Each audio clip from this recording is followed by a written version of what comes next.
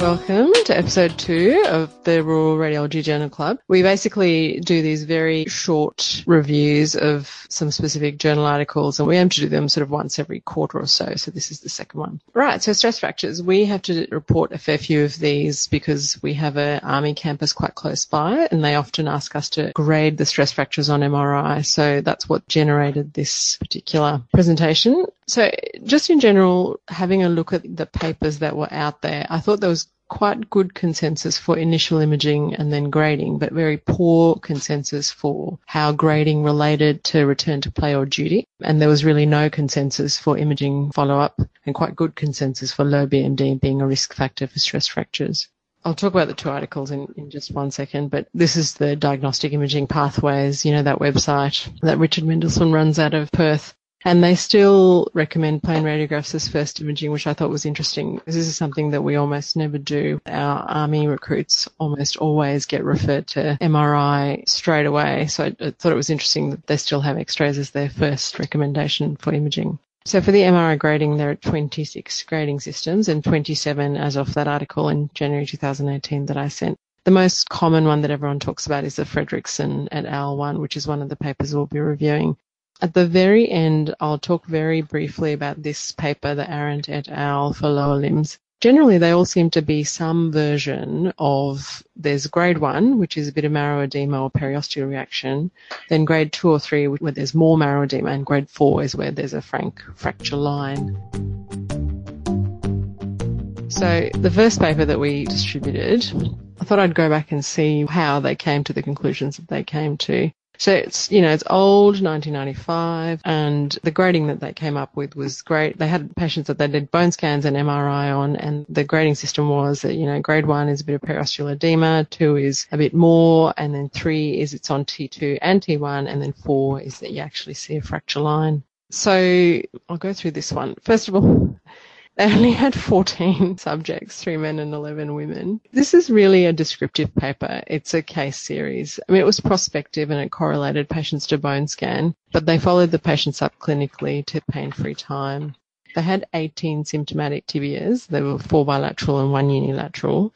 The biggest issue I had with them was that the mean time between the examination and the MRI was 10 days, and the mean time between bone scan and MRI was 7 days. And in one case, it was 10 days. In another case, it was 13 days.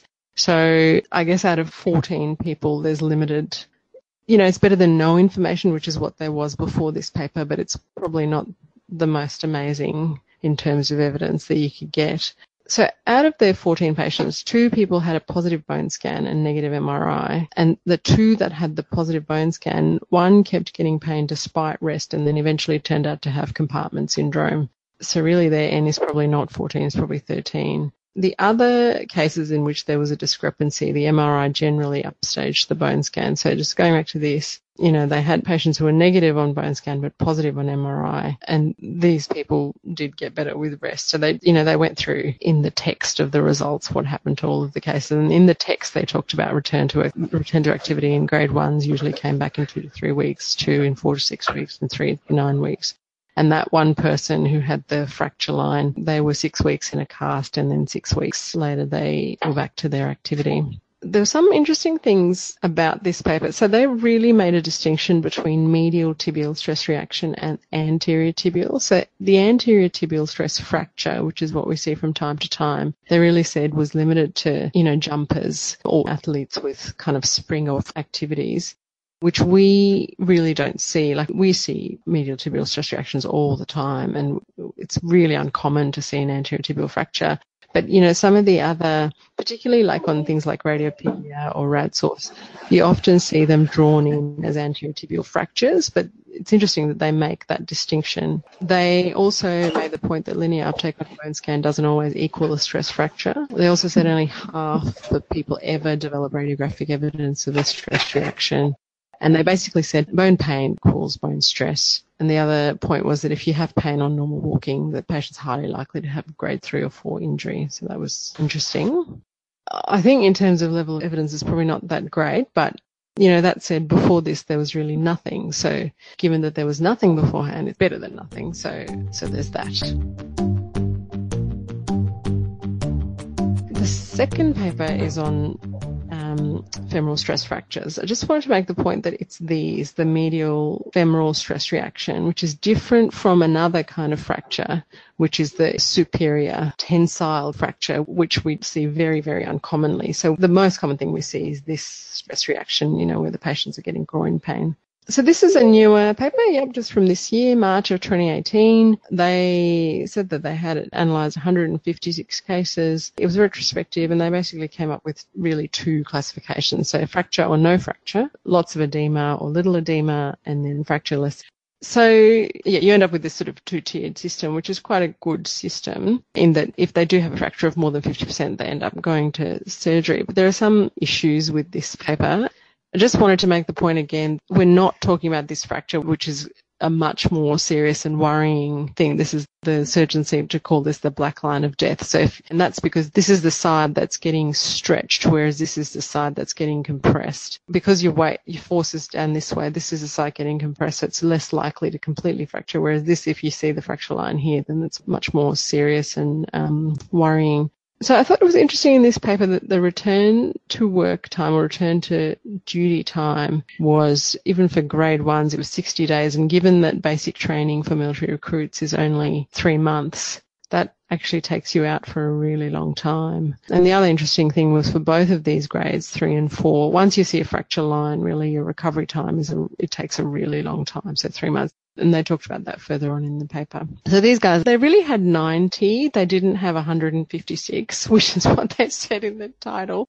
Because it was a retrospective, they had 90 patients who actually had MRIs, even though they diagnosed, they had groin pain and they clinically diagnosed stress fractures in the others, but they had MRIs in only this many patients. They used T1, but they really didn't use it for scoring. They pretty much said they used any fat suppressed sequence, so including STIR and PDs. And this is one of the issues with all of these grading systems. They all use different sequences. And again, they didn't use any exit imaging either, just like the others. So their incidence was only 0.1%, which was surprising. I thought it would be more than that. But they did say, not everybody who had groin pain had an MRI, so there might have been others who did. 90% of their initial x-rays was negative. It was the same for the medial tibial stress reaction paper as well. Most of the x-rays were negative, and yet, the recommendation is to do an x-ray first. I suppose it's the cheapest test, so fair enough.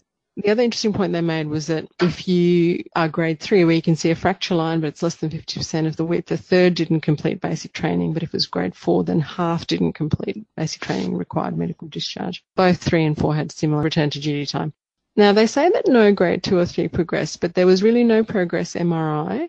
I make this point because again, anecdotal, but we had a patient who had a grade 2 stress reaction and then was completely symptomatically better and came back and did have a fracture line. So then the doctors treating her didn't know what to do. And it's just an important point to note that we don't actually understand the natural history of these. So we don't know if all of the patients who have grade 3 edema actually progress to seeing a fracture line before they get better, because generally they all symptomatically improve and we don't really know. We need to know where they are in their symptoms in order to have the grade be a meaningful thing, because if they are getting better and we see a fracture line, we may have actually caught them in the natural history where they normally progress. So we don't really understand the radiological natural appearance of the natural progression of healing. I just had the calcar femorale out there because I was recently caught where someone had really tiny area of edema, but they had the calcar femorale developmental sclerotic hypointensity here. I thought this was a reasonable paper. Despite these problems, I thought it was quite a good review. And again, because there's so little out there, I thought it was moderately useful. I'm just going to talk about this one because this is the other paper that everyone always discusses. So this one is from 2003 and they had 74 patients and they just took all comers for lower limb fractures and they had a 10-year retrospective review of the medical records. But again, their real N was really 61 for MRI and the rest for bone scan and bits of this and that. So it was, again, like a descriptive case series. And again, they didn't have any imaging and exit. This paper just talks about all of them together and they really had the same thing, which is, so the same grading system, which is that bit of signal change on STIR, a bit more signal change and then signal change on T2 and T1, and then you can actually see a fracture line. These are just examples of images that show. So this is your periosteal reaction that Fredrickson talks about, and then a little bit more edema, and then a little bit more edema, and then you can actually see a fracture line and the medial, more extensive periosteal reaction, which is different from the anterior fracture that you see in other papers and sometimes also in textbooks. I have routinely started doing this. So we routinely include a T2 fat and a T1 sequence, and we give a grade and location, and we give cortical or trabecular bone after reading these papers. So yeah, that's pretty much all I've got. The BMD stuff I did for my own interest. There were no papers about it, just our commercial, like manufacturers' information. I don't know what anyone else's experiences are like with this. Do you find, Jay, in Albury, that you report a lot of stress fractures for the Army? I haven't really come across any so far in my time here. Okay. I actually might have a better idea. Okay. Well, that's about it for me. Does anyone else have any questions or anything to... I'll ask you a question, Neha Gannon. Hey. What a fabulous technology. How do you think having an exit X-ray might help, or exit imaging might help the studies? Because we wouldn't normally image a patient if they resolved their symptoms. True. Is it just that you might get a better understanding of the natural history? Is that what you're looking for? Yeah. And in situations where you do need to follow patients, it would be useful for our very specific context. If there was a study that had exit imaging, so imaging at symptom-free state, and showed persistent bone edema, then we would feel more confident saying, just because you see bone edema. Yeah. Sure. Also, when we grade them with the assumption that they've just had their symptoms. So, we don't know what the grade means. But in reality, it could be a repeat injury from something from 6 months ago. Yeah, exactly. Okay.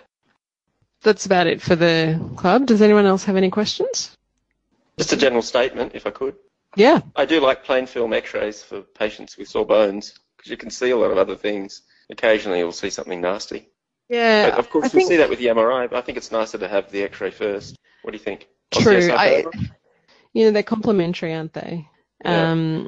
The issue with our particular population is that they're all really young. Every time they have aches and pains, it's difficult to justify X-raying them repeatedly. But I can see why that recommendation exists. That's what I would say to someone if they were looking for a stress fracture, wouldn't you? I mean, it's a cheap test. That's what you do. Absolutely. This is what Andrew Kong is saying as well. In an ideal world, he would X-ray first. Yeah, good. Consensus. Oh, good. I'm so happy. So I can see some private messages. So if you can't actually talk, you can still type in your message, and then I can read out. If you've got a question, I can read it out. Awesome. All right. Well, I think this is good. Short and sweet. Kongi's saying he's seen, this is a good point. I've seen osteoid-osteoma misread on MRI, but easy to see on X-ray. Yeah, that's very true. Yeah, osteoid-osteoma is a big trap to fall into. All right, thanks everyone. We might end this at this point, and hopefully see you at the next one.